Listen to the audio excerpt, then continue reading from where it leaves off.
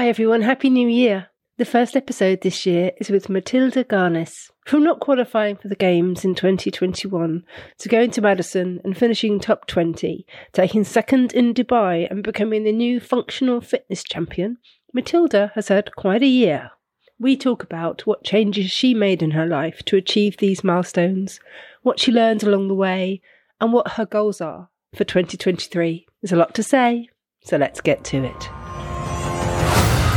Welcome to the Europe is Coming podcast, taking you inside the minds of Europe's best CrossFit athletes and the people behind them.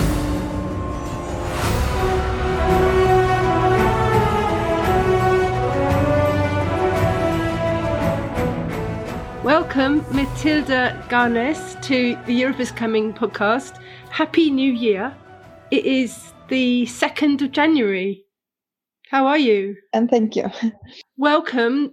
Firstly, I have to say congratulations, world champ. Thank you. It's so exciting to be talking to you, knowing that you have become a world champion, because you've had the most amazing year, Matilde. I mean, where can we start? Because this time last year, did you think that you would be going to the Games, coming second in Dubai and getting becoming the world champion in the international functional fitness? Did you? Was it just a dream, or did you really think you were going to do all of those things in such a short time? No, it was not a part of the plan, or I didn't thought I was going to be here today. So it's been quite a year. It really has. I mean, let's go back to 2021, and you had an injury. You were really disappointed. You hadn't made it to the Games. There was all kinds of fallout. I think you were having serious doubts about continuing in CrossFit. What was the decision? What decision did you make at that point that has brought you to where you are now? Oh, I think it's a lot of things that has changed after that. I think in 2021, when I didn't manage to qualify and I had a lot of injuries and stuff, I had so much things going on all the time. And I did still work and study and moved to Mallorca, and it was just too much things going on in my life. And after the semifinals, I really wanted to quit. I don't know if I'm going to do CrossFit anymore. But then I decided I should try to go all in, because I haven't actually tried that. So I moved to Oslo and became a full-time athlete, and it's a big difference. Because before that, prior to that, you were studying as a physiotherapist, you were running a business, and you were training full-time as well. So basically you needed to drop the studies and stop the business in order to just go all in?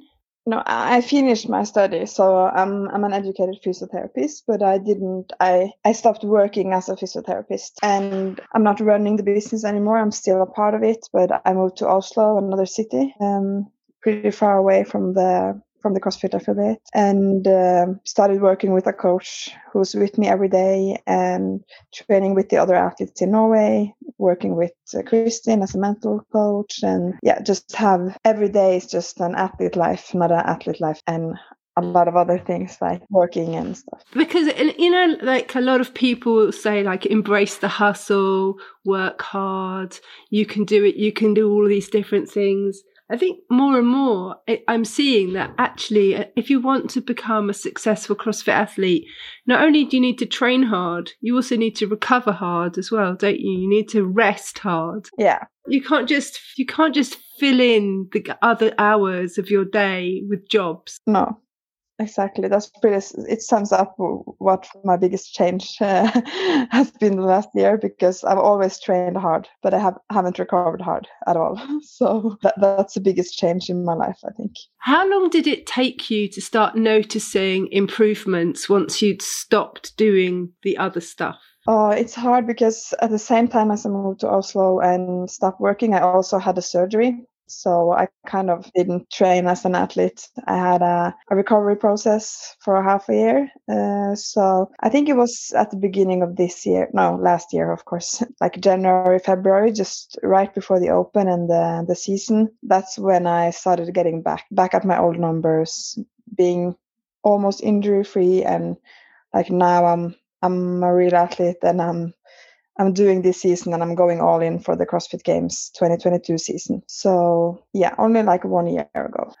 In that time, did you feel like when you realised that you were going to be so much better at being an athlete because of that decision, did you feel regret that you hadn't changed before? Like, it's mixed feelings. I think I'm really happy that I finished my bachelor degree and that I have a education I can go back to when I'm done doing CrossFit. I think it would have been hard, like quitting CrossFit and then signing up for like 4 years of studies to be a physiotherapist, because I know I want to work with health and people when I'm done competing. So I'm really happy I did, and I also did have a lot of progress while I was studying. So I think it was too soon to be a full-time athlete because I wasn't at a high enough level to be. So I think it was just in time. Maybe half a year before would have been better. But yeah, it's nothing I can change now. So I'm just happy I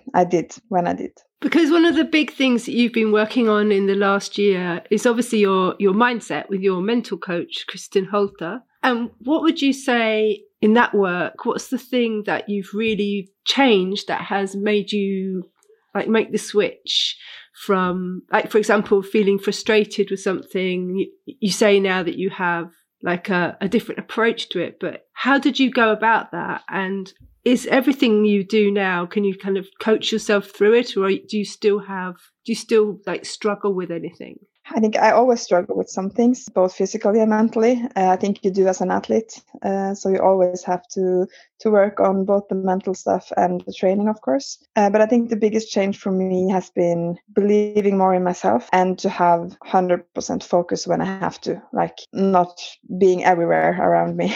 That's the biggest change. And of course, there are a lot of small things that both Kristin and my coach Simon has taught me, just like how to attack a workout, how to think when you're competing, which mindset I should have every day at training, in different workouts and like game plans and stuff. That's the small things that maybe have a big difference. But I think the biggest change has definitely been believing more in myself, believing that I belong in the high level in the sport at the games. Let's talk about the games. It was your first CrossFit Games this year. My first CrossFit Games too. It was so exciting to be there and to see you competing, because obviously we know each other from the Mallorca days. Tell me a bit about your experience at the games. Was it what you thought it would be like? Were there any surprises? Did you make any friends? It was so many impressions. I think it was amazing. It was an amazing experience.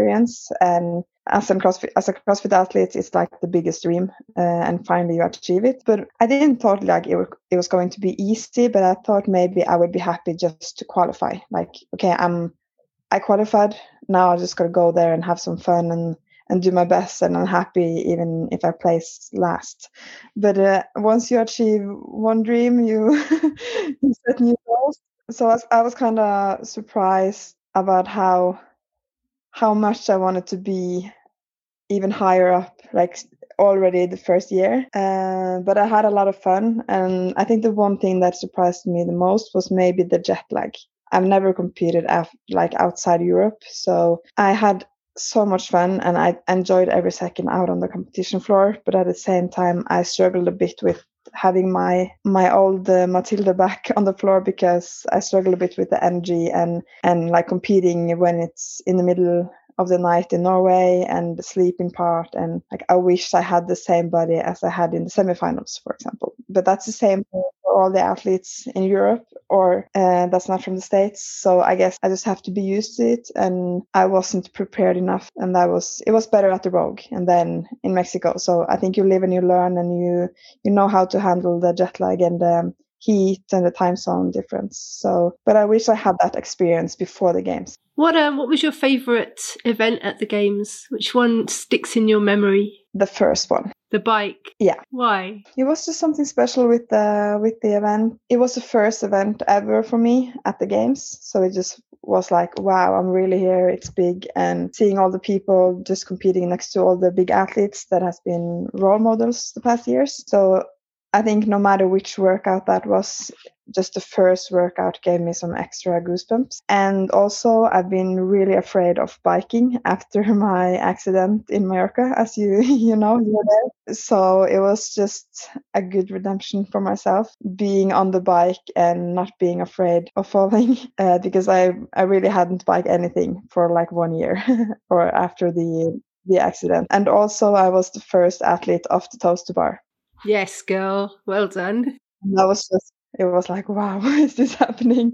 And it was maybe not the best game plan, but it felt kind of cool. It was my first workout, my first movement, and I was just running right before Tia Claire, and it felt kind of surreal being there. It got really confusing watching the bike, how many times you guys went around. A couple of the men got caught by that, didn't they? And it was quite a long event to start with as well. That cycling took quite a long time. Yeah, it was a long time. It was many, many rounds. I was lying in the grass, like on the bottom of a hill, waiting for you guys. For each time everybody came round and taking pictures of you all looking really determined. There's probably got some of you. You saw me. Yeah. And what about the rest of the week? How did you cope with was that the longest event that you've ever done? Like the 5-6 day long competition? Was that the first one you've done like that?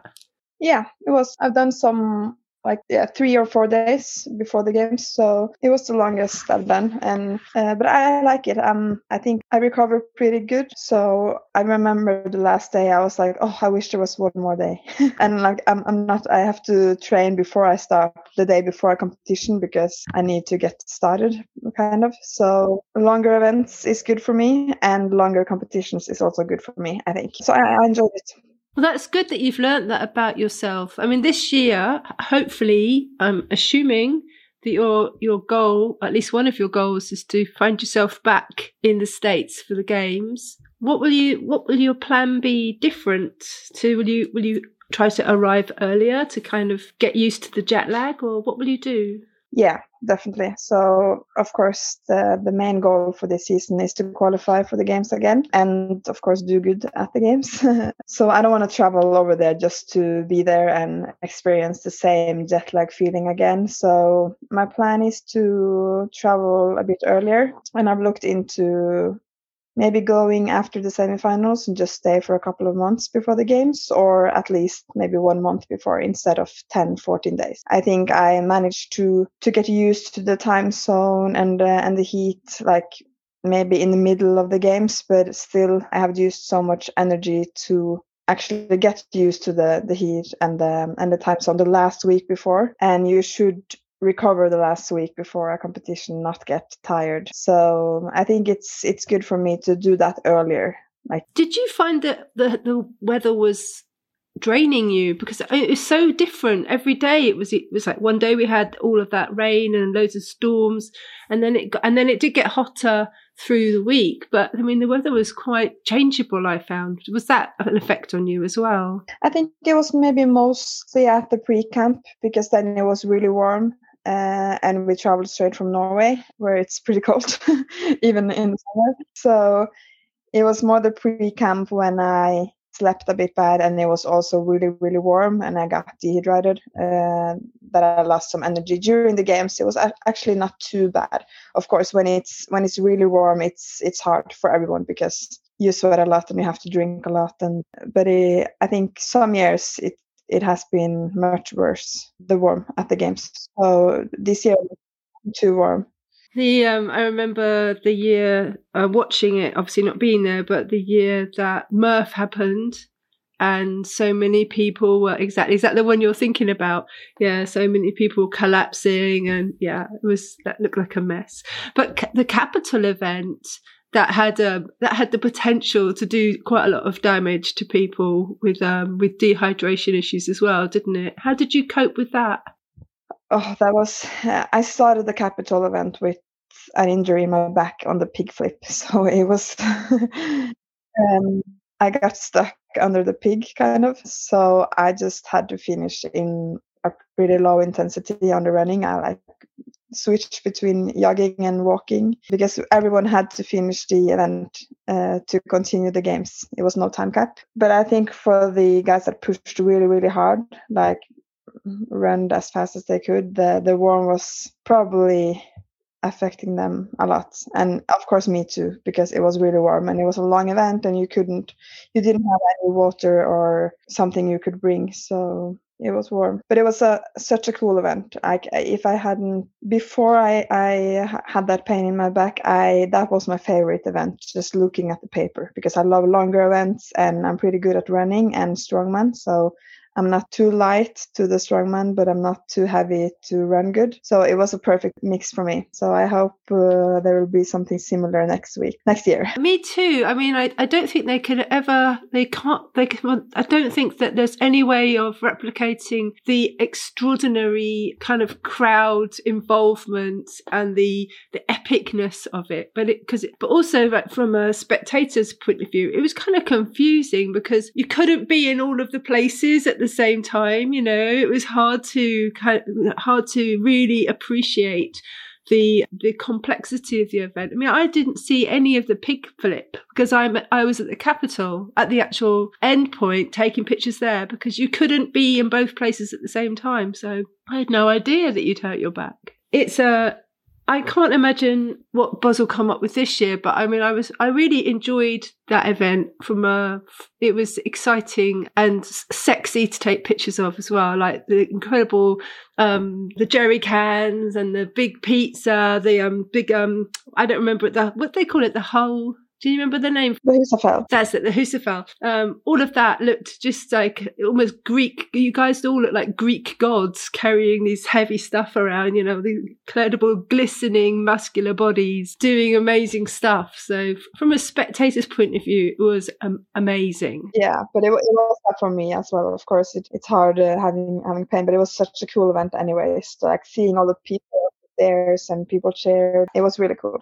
So did you suffer then during the games from kind of frustration that you weren't higher up on the leaderboard? Because you did very well in your rookie year. Did you have moments where you were angry with yourself or frustrated? Yeah, I had. My goal was to place top 20, and I did. And to do my best, have fun the first year, get the experience. And I did my best with the body I had. But I think I wasn't prepared that I would do so good in some events and so bad in some other events, because I didn't have almost any events where I did place in the middle of the leaderboard. So it was just a big roller coaster the whole weekend, because at one point I was like, oh, I'm top 10 at the bike and ring muscle up, and I didn't expect to be up there on the leaderboard. And then suddenly I was placing last or from 30 to 40, and I kind of wasn't expecting to be that bad at something either. So it was just so many ups and downs. I was maybe expecting to just place in the middle of the leaderboard on almost everything, because I have some big holes and I have some really good strengths, but I didn't think it would affect the performance that much. So it was kind of frustrating during the games, but also I'm happy that I have some really good strengths and some that I know if I work on my biggest weaknesses, I can climb a lot on the leaderboard and do much better, instead of having to work on everything. So yeah, it's mixed feelings about that also. And in the moment, did you suffer? Did you feel like you were suffering because of that, or did you find a way to talk yourself out of it so that you kind of moved on into the next event without feeling frustrated with yourself? I managed to move to the next event every time, actually, because it was more straight after the event or during, and then I always managed to start over and just focus on the next one. Who was in your corner in backstage? Who did you have there taking care of you, supporting you, handing you food? Who were your team? I don't have a really big team, but my coach Simon, he's helping me with everything. So I feel kind of sorry for him sometimes because he's not only a coach, but also helping me with the mental stuff together with Kristin. and he's braiding my hair. And if I cry, he has to cry with me. He's braiding your hair. Good man. I know. Your hair is hard to plait. I tried it. It's very silky. He's got good hands. He learned just before the games, just in time. What a good guy. So it's a pretty small team, but it's a really good team. He's not only a good coach, but also a really good friend and braider. And he knows how to handle me if I struggle with the mental stuff. And Kristen Holte is also amazing to have, especially mentally, and also as a training partner. She's learned me so much. And during the games, I talked a bit with her over the phone mostly because she had the coach's pass for one of the teams from CrossFit Oslo. So it was hard. She was always busy when I was available, but definitely a good supportive anyways during the games also. Just knowing that she was there, that I could call her or could send her a text or meet her in the evenings if there was something I wanted to talk about. But Simon was the main my person, kind of. Because I think that those sorts of people, they have to be so good at diplomatically kicking your ass when you need it and knowing when to pull back, when to leave you, when to push you. I mean, I was watching I watched other coaches coaching, like the guys from the program, and other coaches as well. People like, for example, I spoke to Emma McQuaid, and she had Sam Briggs in her corner, along with her actual coach. She had Sam like basically handing her food and giving her a kick up the butt when she needed one. And that's like there's such a delicate balance there, isn't there? Because there's so many things go into good performance on the day. Yeah, absolutely. So has Simon been travelling with you to the other competitions that you've been doing this year or last year now? Yeah, he's been together with me on all the competitions except Madrid, but that was a team competition. So he was with me to Rogue, Dubai and Mexico. So you've had a very successful year. Thank you. Yeah, I mean it's extraordinary to think that you came second in Dubai straight after you went the games, then Madrid, then Rogue, then Dubai, then the fitness championships. You haven't really taken any time off, Matilda. No. Did you suffer with that? Yeah, actually I did. It's been quite a year and it's been amazing to experience everything and have the competition experience and the travels and everything. And we have managed to do some off-season training. Like I have still worked on my weakness and strength instead of focusing 100% on the competitions, but it's been a bit too much. And now when I finally got to relax, I could definitely feel that I needed to relax for some months. So I decided to skip Miami, and now I have this half a year just training, recovering, and no travels, no jet lag, and just focusing 100% on the semifinal to get back to the games. So it's hard to find a balance. I definitely needed some competition experience after COVID, and I haven't actually done that many competitions individually before, because before COVID I was on the program team and we did mostly team competitions when it was sanctionals in 2020. So I'm happy I did, but I also happy I stopped in time because I really needed it now. And I still haven't got back into training because I was a bit overtrained, but not too much that I have to struggle for a longer time. Yeah, you need to almost as well reflect on your successes, I think. If you just keep running at it like a train, then you're not giving yourself the time to enjoy that, that position that you've got now. You're a top athlete. That's something that you possibly need a bit more time to kind of absorb. Especially since it was my rookie year. I feel like I haven't actually had the time to reflect and set new goals almost. So yeah, but I'm really happy about this year, of course. And I'm okay now. I just decided to focus on the training from January now. Do you feel satisfied then? Like that's a good decision. You're not going to suddenly change your mind and show up in Miami in 2 weeks' time, are you? I'm that kind of person that I could, but no, I'm really satisfied, and I'm really happy I did decide pretty early, actually before Dubai, because I could already feel it back then that okay, this is going to be a bit too much, and I think that I made that decision made me just better at the competition in December, and also it was easier to actually relax during the Christmas and take a really good holiday. Like if I was going to be in Miami in 1 week, 10 days, it would have been hard to just sleep, eat, and just recover this Christmas. Then I would have been stressed that I had to train, and so I'm happy about the decision. Yeah. Are you with your mum and dad in Norway? Are you at home? Tell me a bit about where you grew up and where they live. They live in a pretty small town, pretty north in northern Norway. It's called Mosjøen. I don't know how many people who lives there, maybe 10,000. So a cozy place. It's cold. They don't have a CrossFit box, but I grew up with sports. Both my mom and my dad and my brother has always been doing different kind of sports and training and healthy. So did a lot of other things like football, handball. And what's the town famous for? Is it famous for anything? I don't think so. So I imagine it's got lots of trees and snow. Would that be fair? A lot of mountains, nice places to go cross-country skiing, and in the summer also nice coastline and mountains. Yeah. And if we were going out for a meal in your hometown, where would we go? What would we eat? They have a really good kebab. Is it called that in?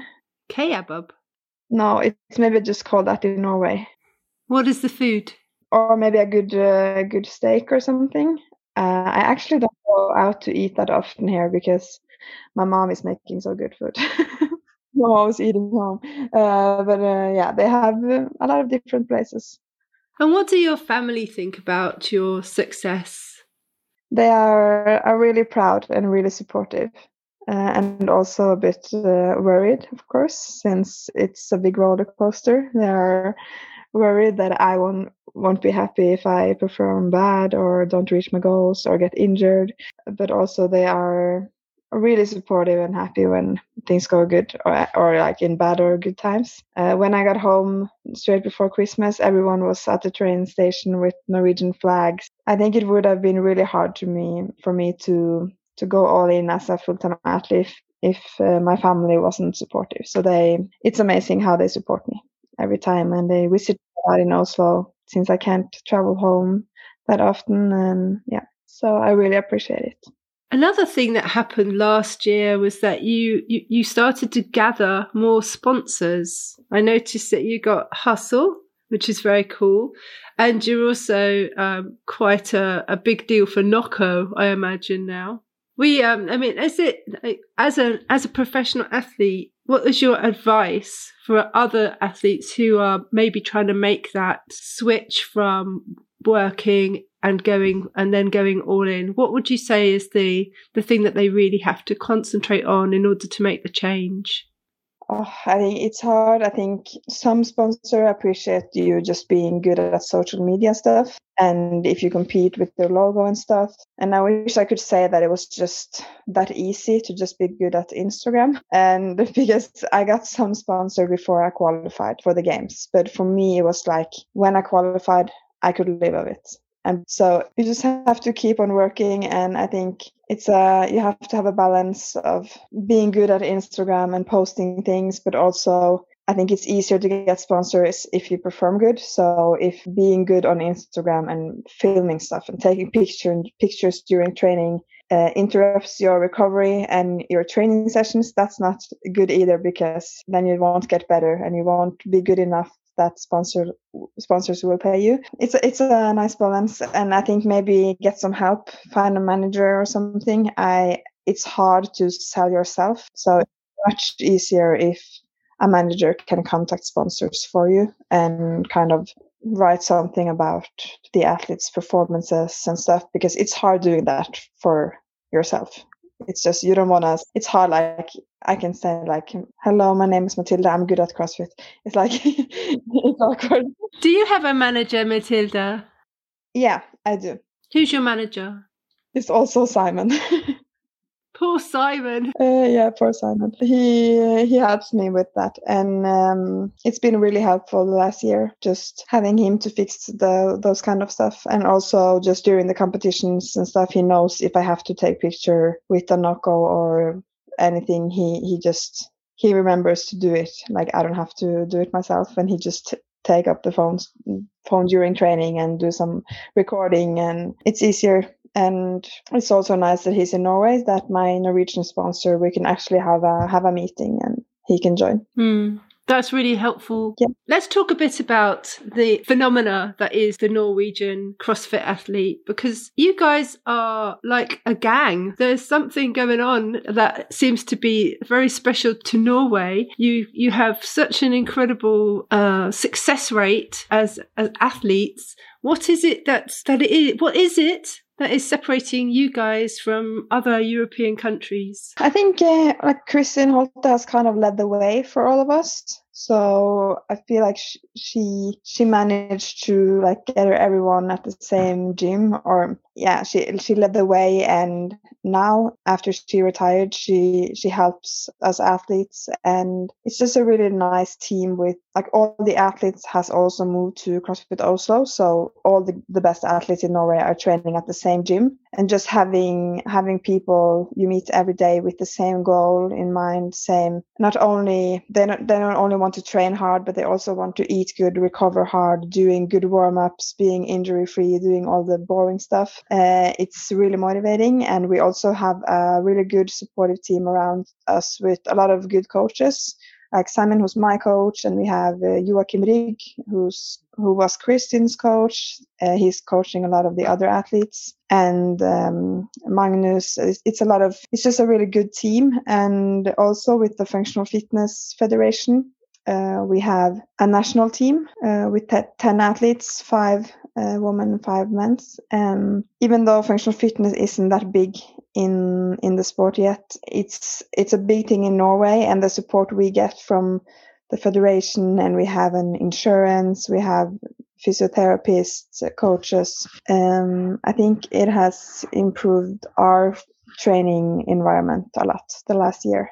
So it's just a really good athletes community, and it's a healthy one. It's not like we're competitors.